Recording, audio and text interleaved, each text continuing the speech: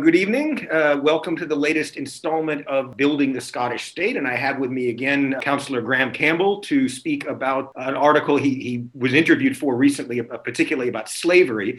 So first of all, thank you for being with us this evening, Graham. Good evening, Mark, and thank you for bringing me on again. Absolutely. Before we get to the issue of slavery, I'd just like you to talk about your candidacy for the Holyrood elections. Well, I haven't formally publicly announced it, but I don't think it's a great secret that having stood in Edinburgh West contested for that constituency seat, I can confirm that I am going for the Lothians list. I think that's the contribution I want to make is to obviously get us some more people in Edinburgh on that list and get that majority. But yeah, I've decided I'm going for that list. Okay, good. Congratulations. And what is campaigning going to look like in this context and with COVID and everything? Very much online. I can't imagine that we will have any real great outdoor campaigning. We might even only barely have postal campaigning, so it will be a very largely postal election, I suspect. Obviously, we hope that people will be out on the streets in the spring, but I severely doubt it. There might not be much scope for door-to-door campaigning for sure. So I suspect it will be rather similar to some of the stuff we've already been doing online. All right. So now I'd like to get to the issue of slavery, because I'd be interested in just hearing a little bit about your own family history and how that's been intertwined with slavery. Okay, well, my father is Jamaican, my mum is Grenadian. Grenada is a smaller island in the Caribbean, but both of them are sugar slave colonies. And both sides of my family have this connection to what they call Caribbean Slave Plantation Society. Mm-hmm. And in a plantation society, you have a class structure which is based in slavery, where the African people are enslaved and are the workforce. The lighter brown-skinned, or indeed in some cases Asian communities.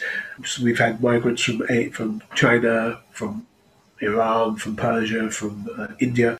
They've often been the middle class, in the middle section, and then the white elite has been the land-owning, property-owning and slave-holding class, historically in Jamaica especially. But 94% of the population is African Jamaican, and then that small minority of all the minorities controls still to this day the economics. So plantation society affects your family. So in my case, my family was, you have a white branch of your family and a black branch of your family, or shades in between. And my grandpa was, in fact, one of these white landowners in Grenada. Mm-hmm. And so I met him in the 1880s as a young man growing up and trying to rediscover the family connection and the roots. Mm-hmm. And it turned out he was quite a racist. He was born in Ireland, and he married this English woman who was also a racist, and yet they lived in Grenada for 34 years before they ended up retiring and coming back to England. But it was interesting dealing with them because they had a racialized hierarchy within the family. They had black members of the family who were descended from the slaves. So okay. I was introduced to racism within my family from quite an early age. My dad's side is Scottish Jamaican, and I actually don't really find out that until quite recently. But I was aware that obviously with a name like Campbell, we knew that obviously those names come from Scots who owned plantations, who therefore owned the people who worked on them and gave them their names. So I don't know what African heritage I've got. I have no way of knowing. The only way I can trace my ancestry on that side is through the slavery legacy. So I was aware that Campbell's a Scottish name, but I didn't really think about it too much until more recently, once I got involved in this work, around the slavery legacy. And I'd been reluctant to research it, to be honest, because I didn't want to knock my love for the country, if you know what I mean. Of course. I was reluctant, really, to find out. But then my dad told me when he turned 80, he told me a number of things. But first of all, he told me that his grandfather was actually Scottish. He was born in Scotland, came from Fife, I believe. And he ended up running and managing the estate in the north of Jamaica, where my dad was born and grew up. And it turned out that on a Sunday, him and my Uncle Carl, when they were kids, they would visit their grandfather on a Sunday. It was quite common in those days. If you had a rich relative, you would go and dress up in the Sunday best, read sections of the Bible to them to check that you were getting your schooling right. That was the thing you would do on a Sunday. And they would be collected in a car or in a horse cart, and they'd be taken up from the village where the black people lived to the white man's house. And that's how they visited their grandpa. And the grandpa had three books that he impressed upon his grandchildren, and they were Robert Burns' collection, the Bible, and Shakespeare's collection. So every Jamaican school teacher has those three books on their shelves, on school. So my dad was always very aware of his Scottish connection. I didn't really realise this until he told me that when he came to London in the late 50s, early 60s, when he came to London, he first got a job on the railways and then in engineering, but then he got a job, first place was Royal Mail at Mount Pleasant in London, near King's Cross. It's literally just down the road from King's Cross. And you'd come there and you'd get a job. And who else was there trying to get a job? Irish and Scots people.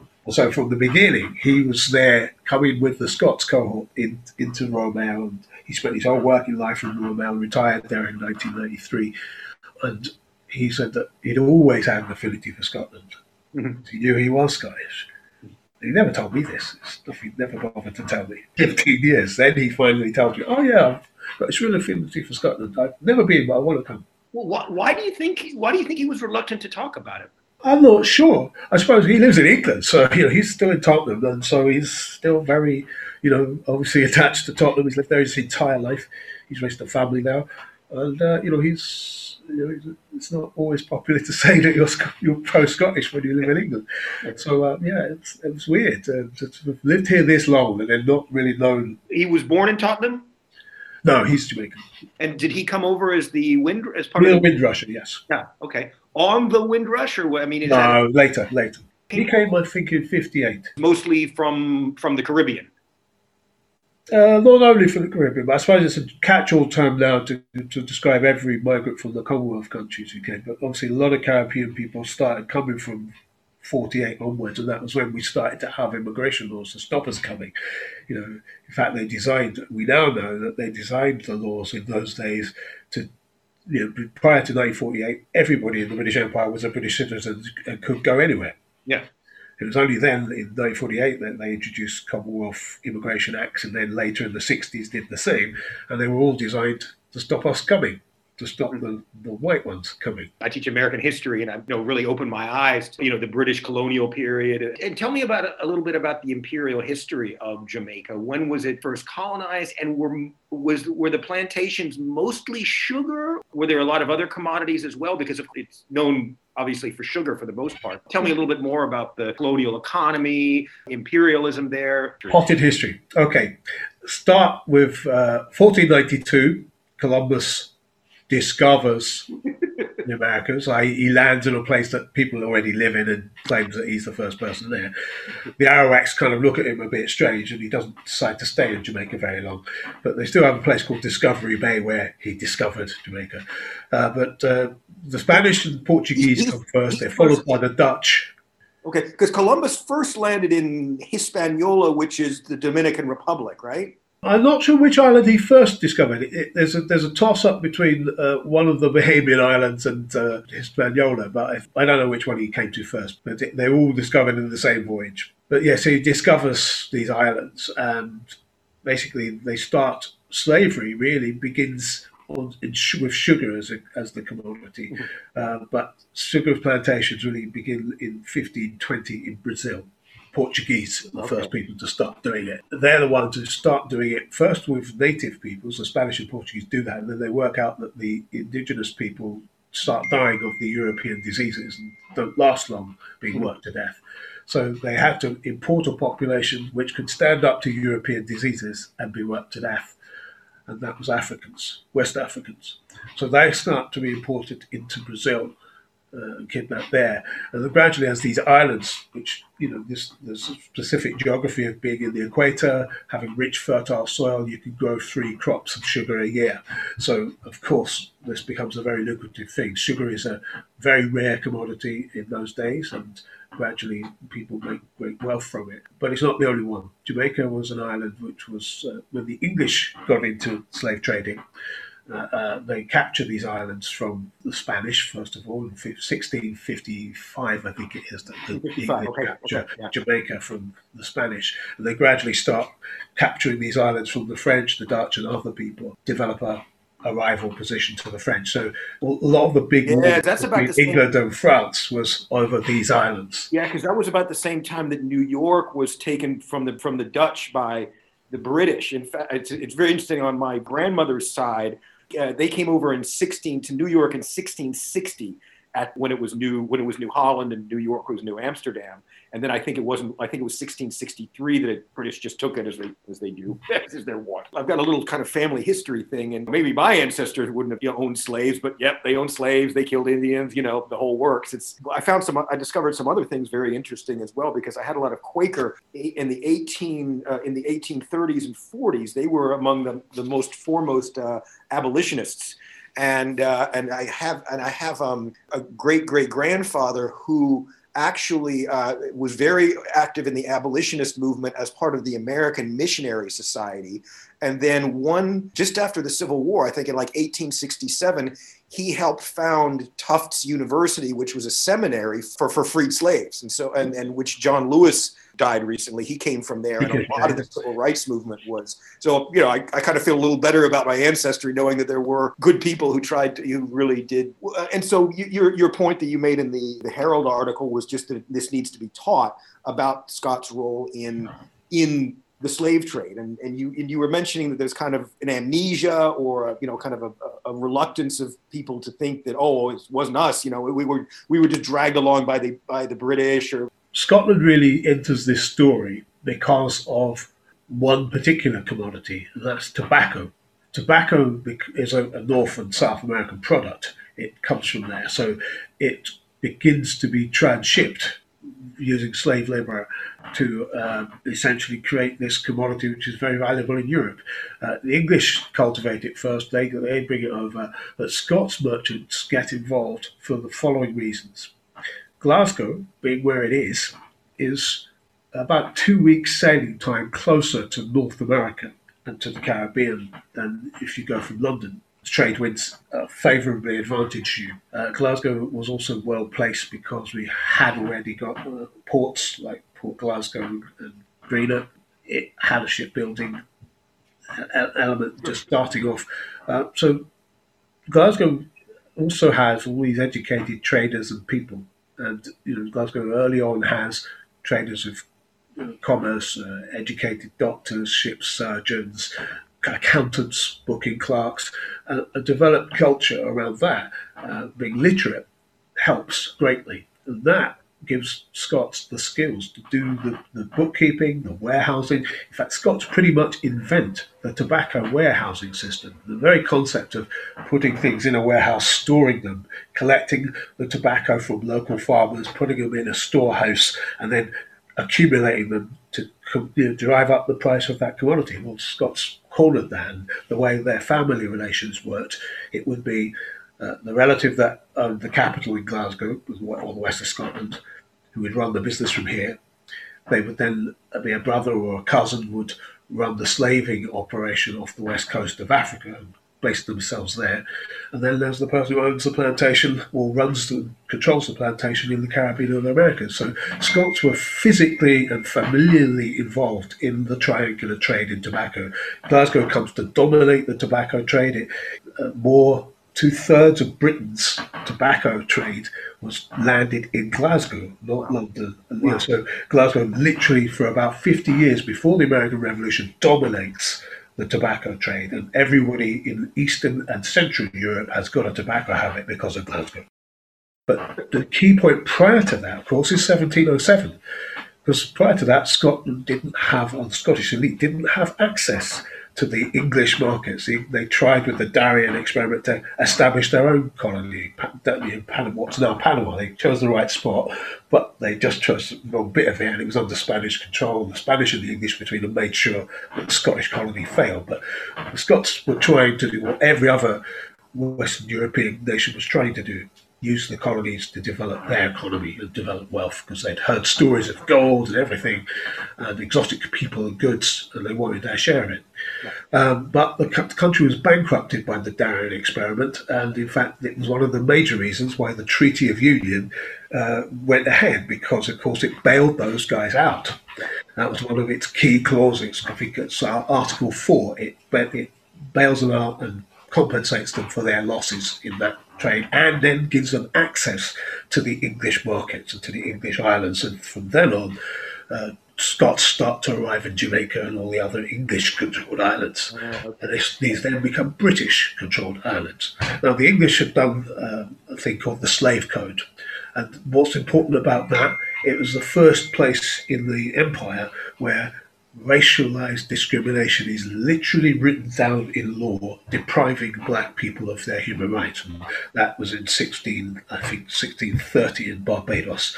That was the first British island to have a constitution that actually deprived black people of rights. So Scotland, when they're joining the Union, they're joining this English enterprise.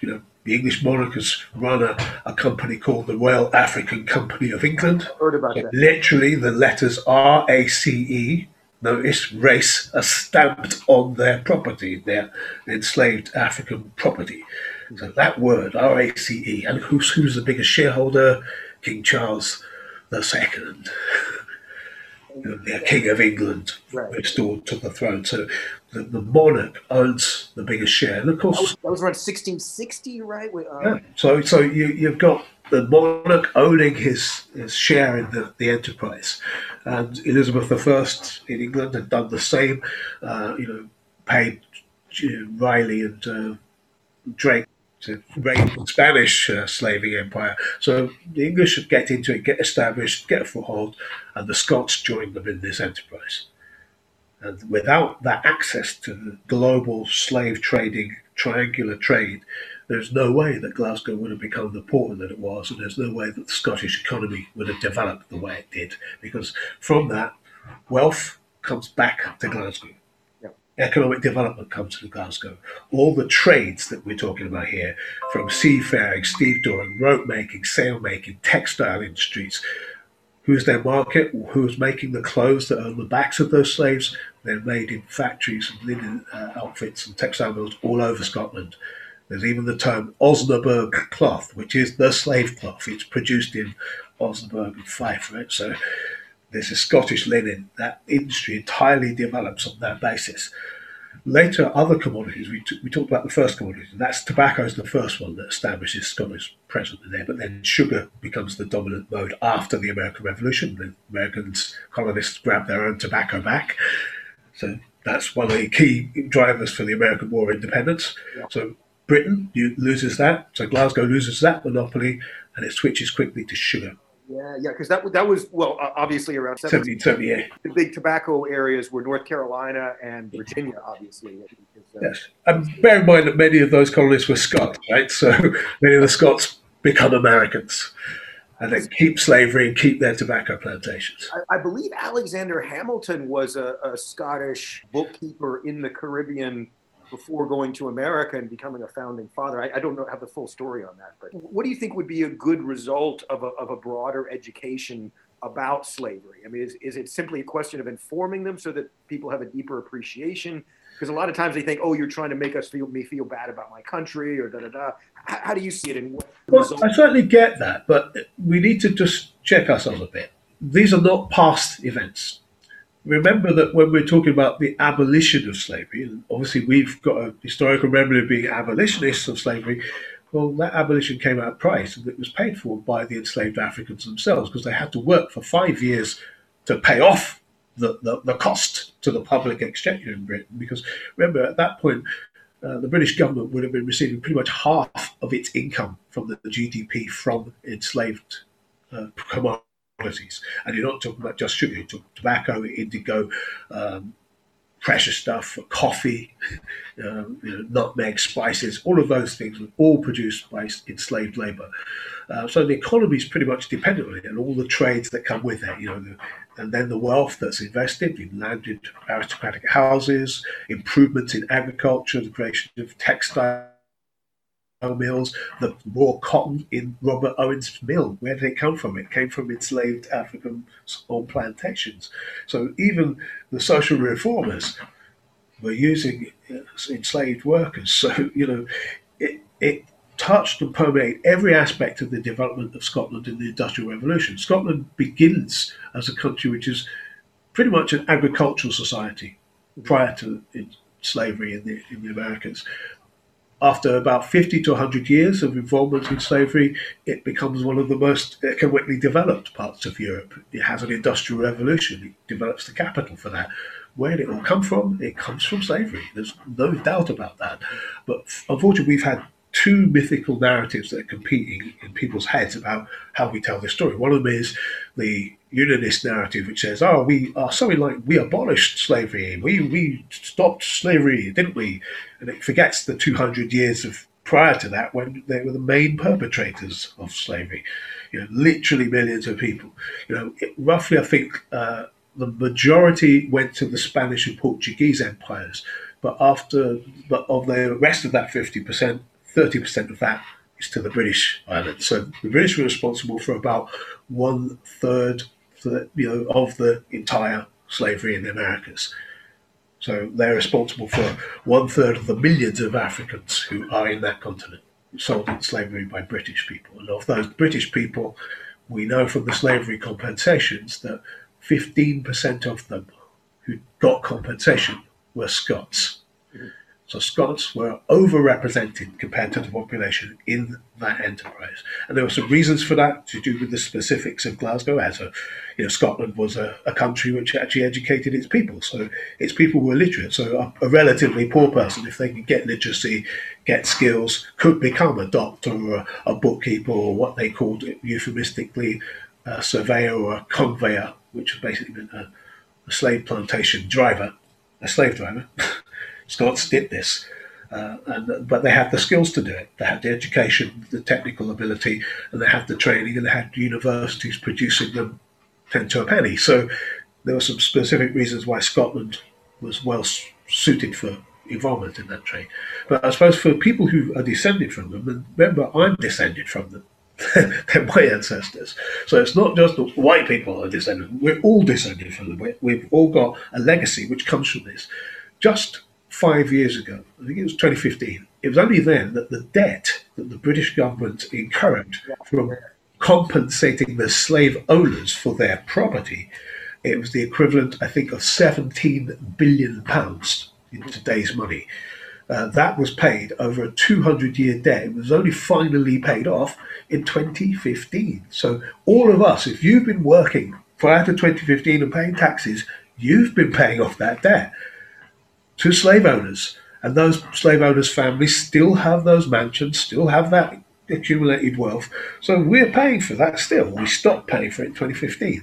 So it's a live question. These wealth and resources are still with us. They're with us in the forms of benevolent funds and scholarships like the Coates family, for example, or the Watt Prize. These monies are still there creating philanthropic enterprises. But they have their origins in slavery, this money. They're still with us, they're still live, so we're still benefiting from them. So the idea that, it was them, it was nothing to do with me, it is everything to do with you, because you're still benefiting from the results of that wealth now. Now, to some extent I do, because I get the chance to go to this university or that educational establishment because I happen to live here. What do you know about the people who were actually granted the land? I mean, I've been going through some of the early colonial charters in the United States, the Virginia Charter of 1606, Massachusetts Bay, et cetera.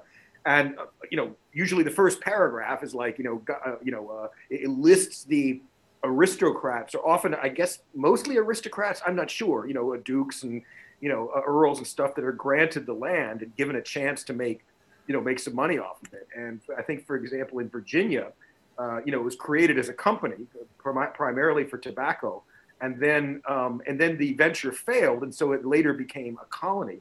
I think that in North Carolina, what was it, 7 or 8 lords proprietors? They were just kind of given that land and given a chance to make some money off it. And from what I understand, a lot of times the second or third sons of aristocrats would be granted land because because of the laws of primogeniture. only the first son could inherit the estate or the land holdings or whatever in the UK. And a lot of times their second or third sons would be sent over. What do you know about that? And kind of what percentage of them were they only given to aristocrats, or what do you know about how that worked? I think this is one of the enduring myths that it was only aristocrats. I mean, it's completely not correct. I mean, all the evidence shows that, in fact, Scots, as well as English colonists and other colonists from Europe, were typically sojourners, as they call it. But sojourners are people who intention is not to emigrate to the colony, but to stay in it for a period of time, 5 to 10 years usually, where they would try to make a go of things and make a fortune that they would intend to bring back. Now, sometimes they failed in that venture because they were just bad business people, but for the most part, they would spend 5 to 10 years. They would borrow money. Credit was expanding. The whole capitalist credit business, financing of things. Scots pretty much invent that and bring it to the Americas. So people who were there were, as you say, usually second and third sons because they're not going to inherit anything. So they didn't have any wealth to start with.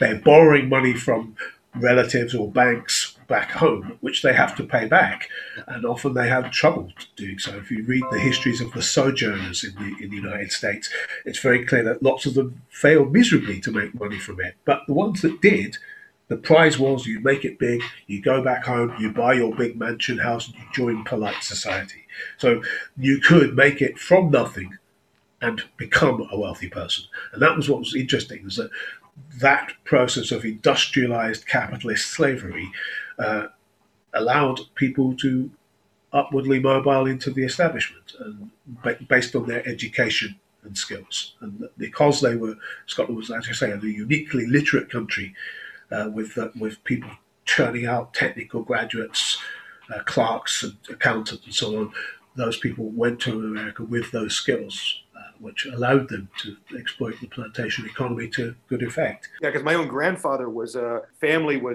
engineers on the Clyde and Govan, and then he in the early 30s, I think he was an engineer on the Merchant Marine, and I've got an actual Indian Empire passport for him, from 1931. I've still got it in my drawer.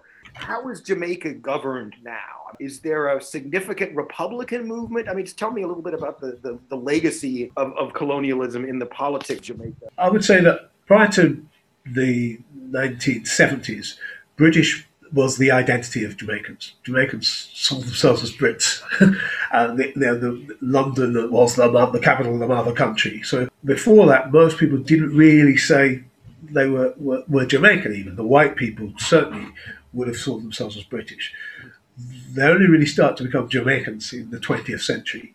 And gradually, as the 1930s happens, we have a national movement, just as they did in India and other parts of the British Empire. Jamaica had a national movement too, and it was influenced by the slave revolts of past centuries. And in particular, in 1938, there was the equivalent of a slave revolt was the sugar workers. The sugar workers were the main industrial base, and they went on strike, and they were the core that led to the granting of universal suffrage in Jamaica, and in a full election in 1944, where democracy starts at the time when the economies crash. We've got the Depression, and the British Empire is weak. And that's important to note, is that a lot of anti-colonial struggle was boosted during that time. So Jamaica is a typical example of Caribbean anti-colonial struggle against the British Empire. We've formally become semi-independent in 1944, and then become a fully independent country in 1962. But with Queen Elizabeth still as the head of state. Now, since at least the 1970s, there's been moves to make Jamaica a republic, and several other Caribbean countries are in fact republics. Trinidad in particular is a good example. So many of the Caribbean islands did remove the British monarch as the head of state. But we've been arguing about that for at least 30 years that I'm consciously aware of in Jamaica. There's actually moves just now to do that.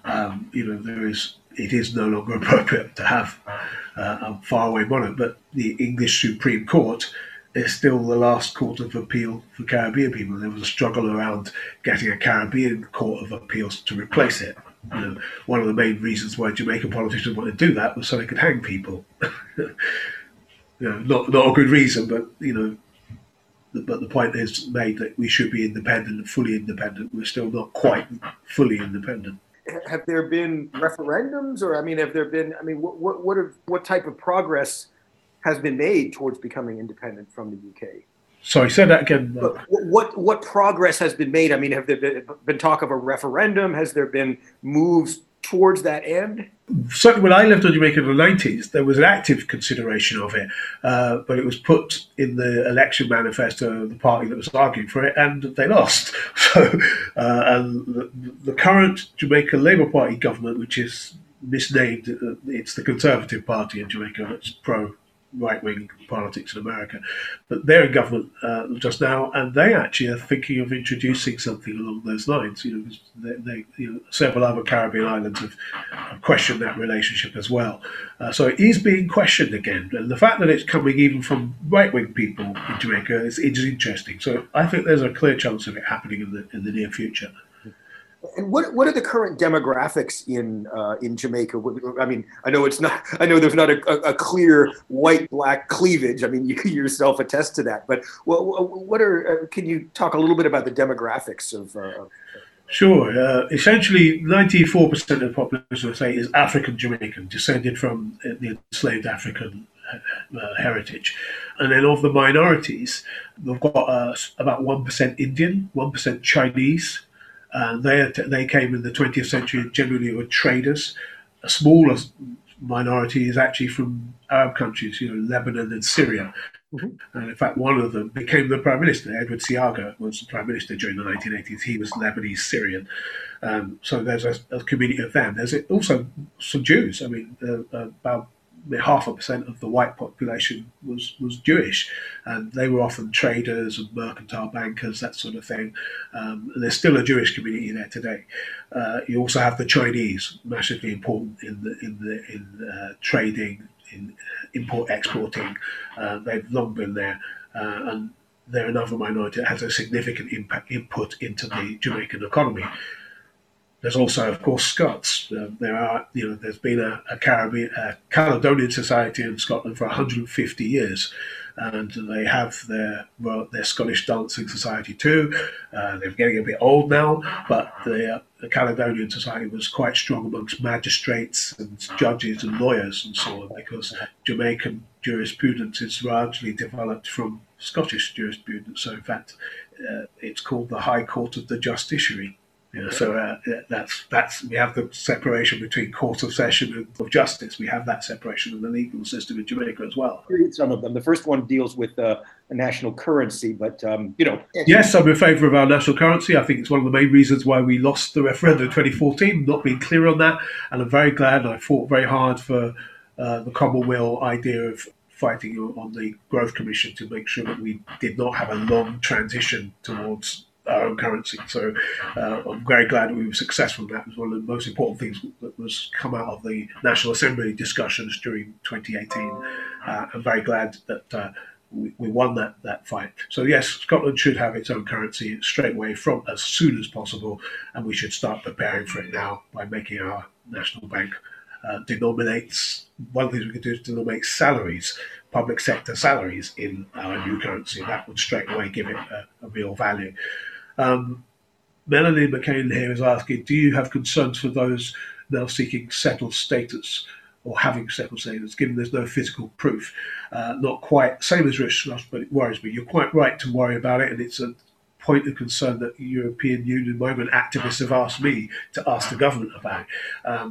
Our government, Scotland's government, should in fact issue letters of comfort to back them up. But obviously they don't have the legal authority to rule on matters of immigration. But I think Scottish government should back up, at least to give residents the evidence that they have a legitimate right to be here. Obviously, if you've been here prior to January the 1st, you have had the chance to apply for settled status, and most people I know have done that. But for those who aren't entitled to do that after January the 1st, I think a letter of comfort from the Scottish government would be very helpful in order that they don't lose their jobs and homes and livelihoods. Yeah. I think we should be a bit braver in doing that. Mary Malloy says Scotland still has to face up to their part in slavery. Very true. Paul O. Santos Jameson has a question. Living in the US, my mum is from Glasgow and I've lived here, and I lived there until 78. Wife is Trinidad with Afro-Indian Scottish ancestry. When Scotland becomes independent, will there be recourse for my family to claim citizenship? The answer to that I would say undoubtedly would be yes. And the reason being is that in the 2014 referendum, we offered a citizenship offer to anybody who'd lived in Scotland for 10 years, even if they weren't living here anymore. If they had lived in Scotland for 10 years, they're automatically entitled to have a Scottish passport. If we'd won in 2014, that would have been the case. Now, I can't imagine that we won't have at least as generous an offer in this one. As I say, anybody who wants to be Scottish should be able to. I don't think it should be a restriction. I don't even think there should be a time period. But obviously, that's a thing to be decided in the course of the referendum campaign. But I wouldn't like to make it 10 years, but I'd like to make it at least possible. If you choose, you want to be Scottish, you should be able to become a citizen. Always, we should look for lessons for today. I do not underestimate the power and the inertia of the Tory unionist anti-independence. What applies today is what needs to be done, from Malcolm Hughes. Well, obviously, they're being smart. For example, that government building they've got in Edinburgh now, where the UK government has got a branded building where department members from all departments of the UK government are suddenly in this building, 3,000 civil servants. So they're making a concerted effort to show the brand UK loyalty, that there's going to be a lot more UK government branded stuff now that is going to be labelled so that people think about us. So yes, they're going to be hard and clever, and we're going to have to be equally clever to outfox them. But I don't think that people aren't stupid. They realise that when they're being disrespected, you see that every week in Parliament when our MPs are bollocks down there, sorry to swear, but it's very frustrating sometimes to watch them have to put very good points and arguments across defending Scotland's interests, and they do give it loudly. They certainly do. And I think last week, Stuart Hosey told me that we had 71 speeches by SNP MPs in Parliament just during that week, intervening on debates. So, but obviously the media is not covering our interventions and not covering the strong stance we're putting up in Scotland's interests, and that's not being covered in the media. So we can expect that. We've always had that already, but despite the media's blockade of what we're doing, we're winning the argument on independence. So I'm fully confident. It's clearly part of the power grab, isn't it? They're actively preparing for the power grab. That is a seat of colonial government, and as people have put quite rightly, when we're able to safely protest, we should close them down, because they're an occupation government.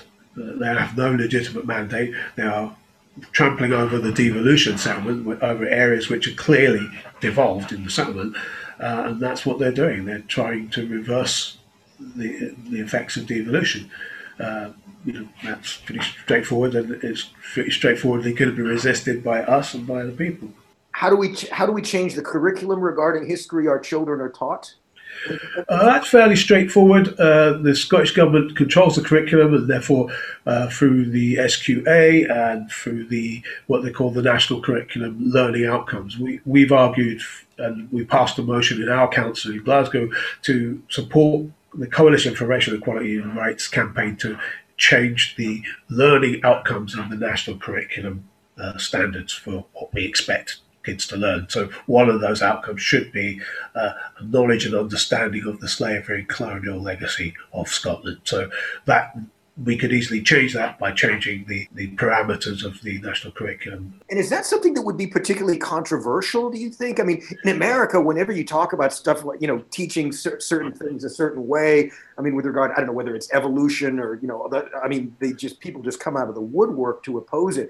Knowing Scots pretty well, I can't really see the same problem, but maybe you could comment to that, because it's... Well, my experience over the last 5 or 6 years, and indeed doing radio and television and newspaper stuff, is that people's response to it is that they want to know more. They want to know why they didn't learn it. They want to know, are their children learning it, and why aren't they learning it? That's been the majority experience of mine, that most people have a thirst for knowledge about this and want to learn and want the kids to know.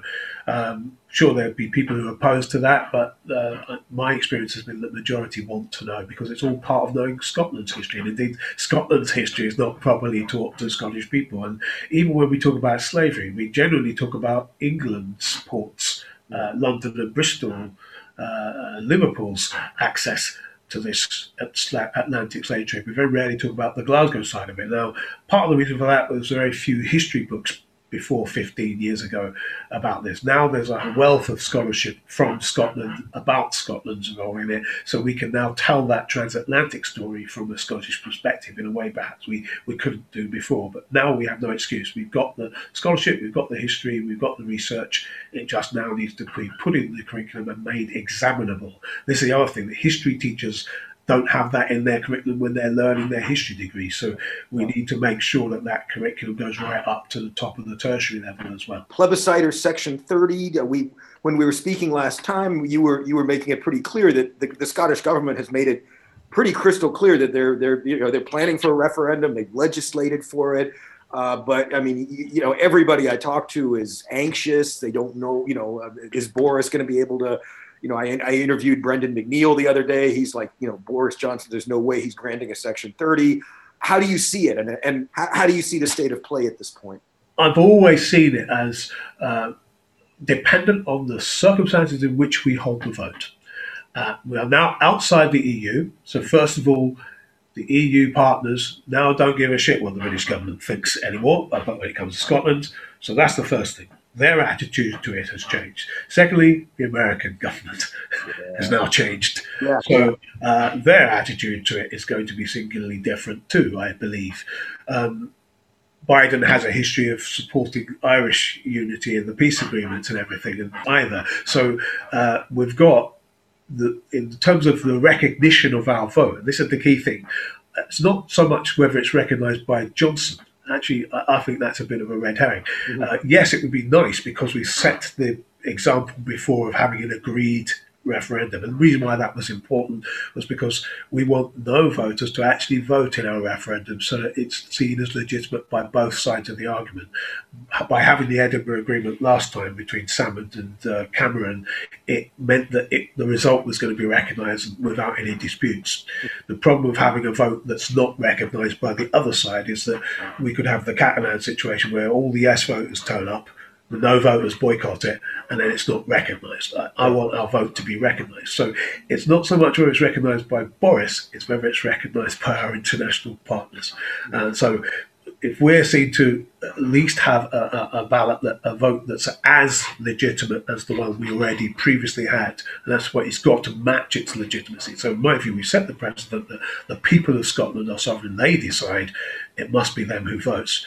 I'm not in favour of us declaring UDI because we don't have a mandate for that. People vote for the SNP or vote for pro-independence parties who don't necessarily support independence. I mean, I think about 80% of SNP's voters support independence, but 20% of them don't. And likewise, up to 30% of Labour voters do support independence. You know what I mean? So it's why it has to be a vote, specifically a referendum on independence. So I'd ideally like the Section 30, but but the fact is we've made the legal situation possible so that we can at least hold the referendum. If a plebiscite, I suppose it depends what you mean by that, but I'm assuming that's what CAT means. Therefore, I would say that obviously the SNP is going to go into that election pledged to have a referendum. Likely the Greens will as well. I'm sure they will. So there will be a pro-independence majority in that parliament, ideally an SNP majority, because I think that is the only one that will be taken seriously by our opponents down in London, which is the thing that I think would force them to have a Section 30. After all, it was Alec getting a majority in 2011 that forced Cameron to concede the Section 30. And I think it's going to be true again. Boris is going to say no. Now, of course, they all did. Cameron did too. And that's only 10 years ago, but Cameron conceded it because we won a majority. Okay, and this would presumably be enunciated in the manifesto of the SNP. Yes, it will. I will be. I hope to be interviewing Keith Brown next week at some point, and he's the principal. I think he's the principal one, and Angus McNeil told me he's the principal one to talk to about that because he's developing the manifesto. And so, can we presume that there will be an engagement to a referendum in the manifesto? I would say that you're 99% certain that it will. Because that's what every one of us on the NEC wants, it's what everybody in the party wants, and it's obviously what people in the independence and the yes movements want. If it hadn't been for COVID, and people often ask me, when do you think that Nicola's planning to have the referendum? When's she going to hold it? When's she going to hold it? Yeah. And if it hadn't been for COVID, I think we could have had it previously. We could have already been in the campaign in 2019. Yeah. We were half expecting Brexit to be finished in 2018 and half expecting a general election at Westminster by then, but things took much longer than we all expected. And I think it's reasonable to say to people, well, it's understandable if people weren't able to make a decision about independence again until they knew what the situation with Brexit was, what kind of Brexit we were going to have. It was reasonable for people also to know our status, whether we're in the EU or not. And now they know just how bad and damaging it actually is. Yeah, They with the fishing industry. vote with some certainty what they're voting to stay in if they want to stay in the union, but they also know clearly what they will get from us in terms of what kind of independence. It's now clear you either independence and go fighting to rejoin Europe, or you're on Brexit Island floating away into the Atlantic. So it's a clear choice now, it's reasonable now to ask people to choose again.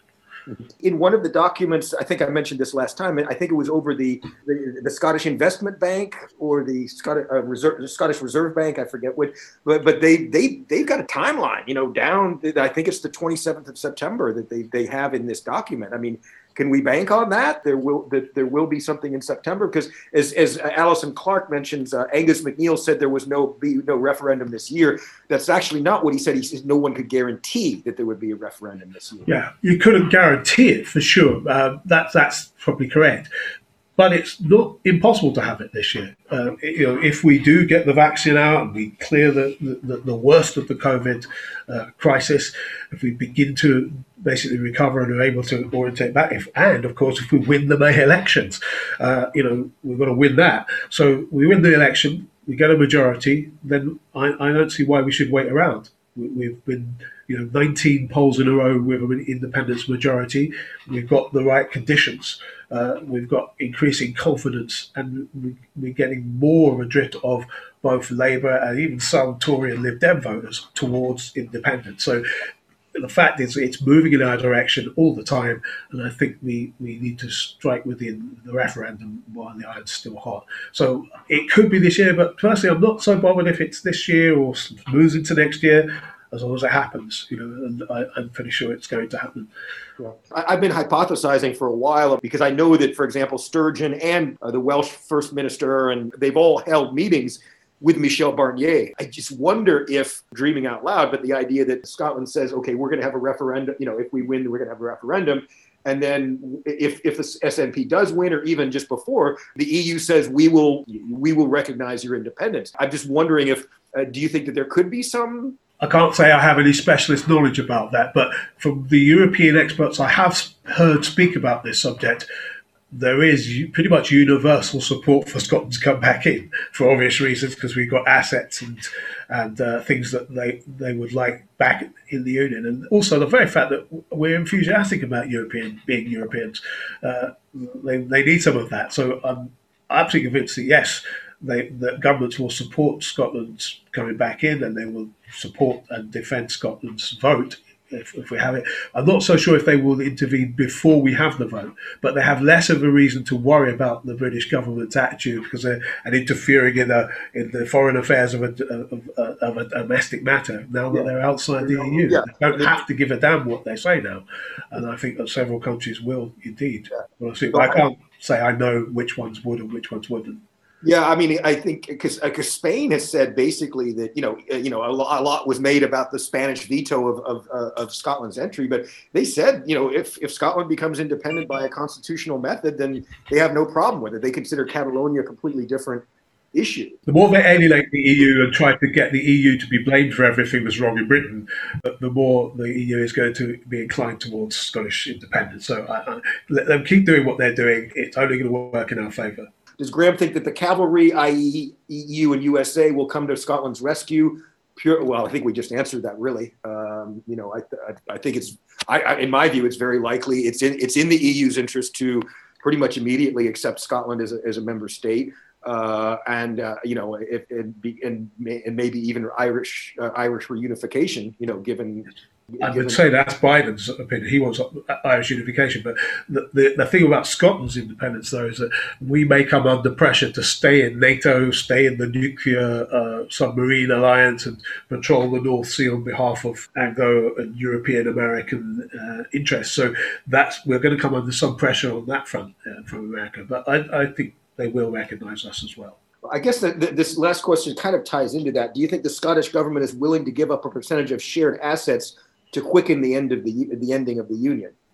Well, we offered that, didn't we? We actually offered that in 2014. We offered it in 2016 when we were talking about this stuff. So it's not news, and indeed it's there in the Growth Commission report, although in my view far too generous, but what they call a solidarity pact, where we pay a percentage of the UK debt as part of using their currency for a while and having their interest rate policy. I'm not in favour of that, but there's no reason why. The simplest way would be they just give Scotland a percentage of the government-owned assets wherever they are in the UK.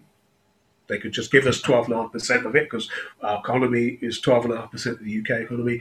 So if they could just simply, we're responsible for 12.5% of the assets and of the liabilities. That would be the easiest way of doing it. But that would mean the Scottish government would own lots of stuff in England and Wales.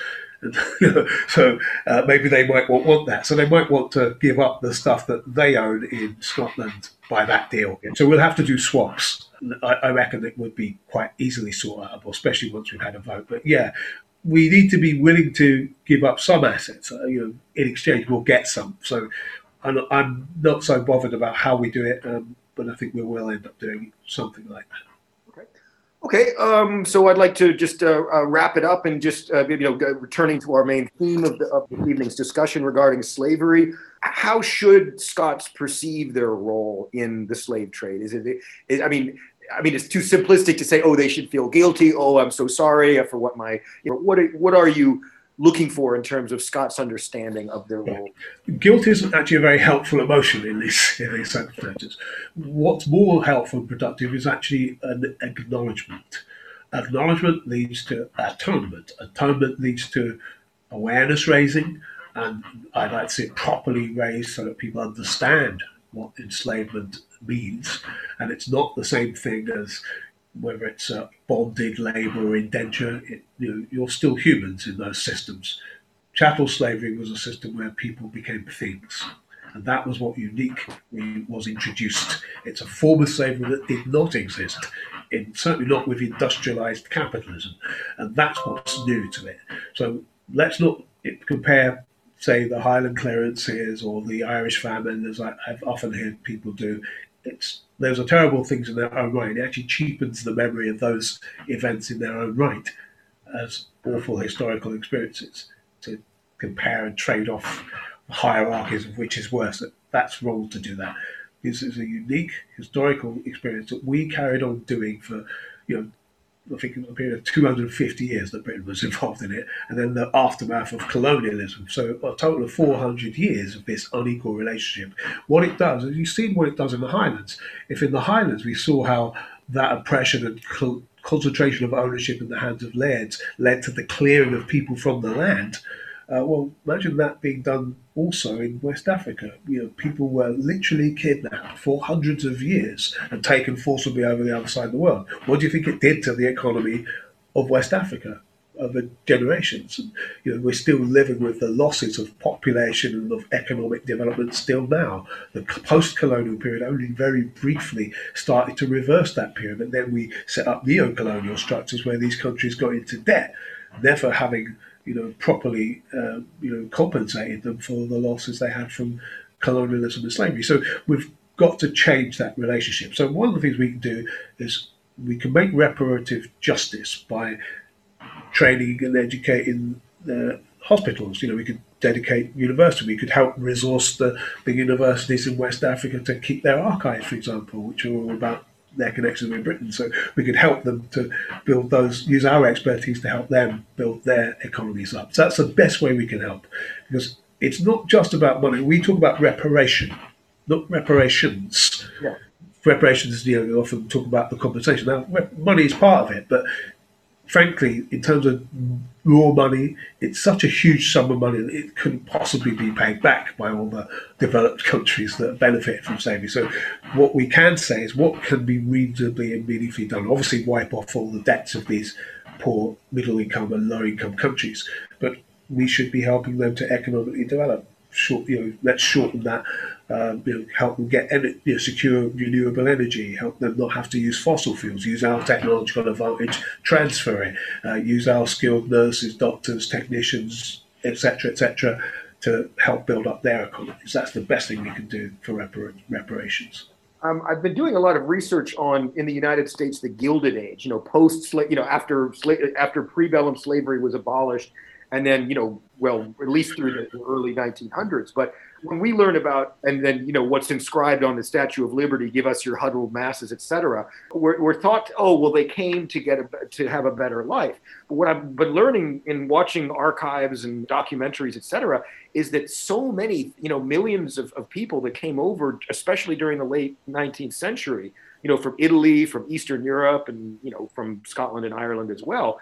They came to Ellis Island or whatever, and then they were taken basically, somebody would say, we've got a job for you. They were taken to West Virginia, for example, and then in basically in coal camps, where they were just worked to the bone. I mean, in horrific working conditions, and a lot of times they would take people who were from Eastern Europe simply because they couldn't speak the language, so they could work more. And then they would, be paid in company script that they could only spend at the company store. They had to buy the explosives that they would use to get the coal or whatever mineral. They had to buy it themselves from their pay. And there was also the whole legacy of convict lease as well, particularly in the South, where you had law like vagrancy laws and this type of thing, which basically served to re-enslave, where people could be arrested for just walking down the road. Or and then sent to jail. They wouldn't be able to pay the fine, so they would be sentenced to 3 years hard labor. On a chain gang. Working in a coal mine, where clearing, and that's a lot of how America was built. So, could you distinguish between this kind of the pre-bellum slavery where people were owned, but this more even in some ways more, they're both awful. I mean, I know you talk about the hierarchies, but I mean, because a lot of times for example, with convict lease, these people, it was like they were rented rather than owned. So at least with the pre-bellum, they had an interest in keeping the slave alive because it was their property. But after this, in the late 19th century, these people, were enslaved, particularly with convict lease, but their lives weren't even valued as property. Perhaps I'm not really sure how to respond to it. My knowledge of that of Highlands pop stuff is not great, so I can't really speak with any expertise on it. But I would say that it's pretty clear that the forms of exploitation and inequality. America was a society based upon slavery, so of course it had ways of labor exploitation, even with waged slavery, which were waged slavery, and sometimes it was pretty much near the same thing. If you were a sharecropper in the southern United States, you were eventually paying a form of debt which was impossible to ever pay back. And white and black sharecroppers shared that, but actually black ones were worse. So their lives were practically slavery. And of course, prison labor system in America is slave labor because they use it for quite a lot of industrial processes, to manufacture things and to do land and everything. So it's not an incorrect observation. Okay, well, we'll wrap it up on a positive note. We've got some nice. Thanks for your contribution, Graham, Susan Campbell. This has been super interesting. Thanks, Mark and Graham, and very interesting topic. Thanks to us both. So. Folks, I want to just say I've posted in this post a meeting that's happening on Saturday. The S&P Bain Network is hosting a debate about Trump and the end of Biden coming in. We talk about Black Lives Matter, racism, the threat of far-right terror in the United States. So I've got two African-American speakers, Jeanette Davidson from University of Oklahoma, Ronnie Harris, who's a community organizer in Chicago. Jeanette was born in Scotland, and Ronnie lived in Scotland and went to Aberdeen University for quite a while. He works in the same area that Barack Obama was active as a Southside Chicago community organizer. And Kat Carey, who's a member of the SNP here, she's a member of Democrats Abroad, so she's the other panelist. So we'll get a good American perspective of what's going on. So that's on Saturday evening at 6 o'clock. Okay, well, thank you so much. And to be honest, this is, I mean, we always have fascinating discussions, but this is one of the most, this is up there in terms of the fascinating discussions we've had. And I have to say, I've both the fact that you are definitely a candidate and the fact that you have indicated that it's 99% certain that there will be, you know, a promise for a referendum in the SNP manifesto coming up. That's very, very reassuring. So just thank you so much, Graham, for speaking with us this evening. You're welcome, Mark. And thanks to everybody for listening in.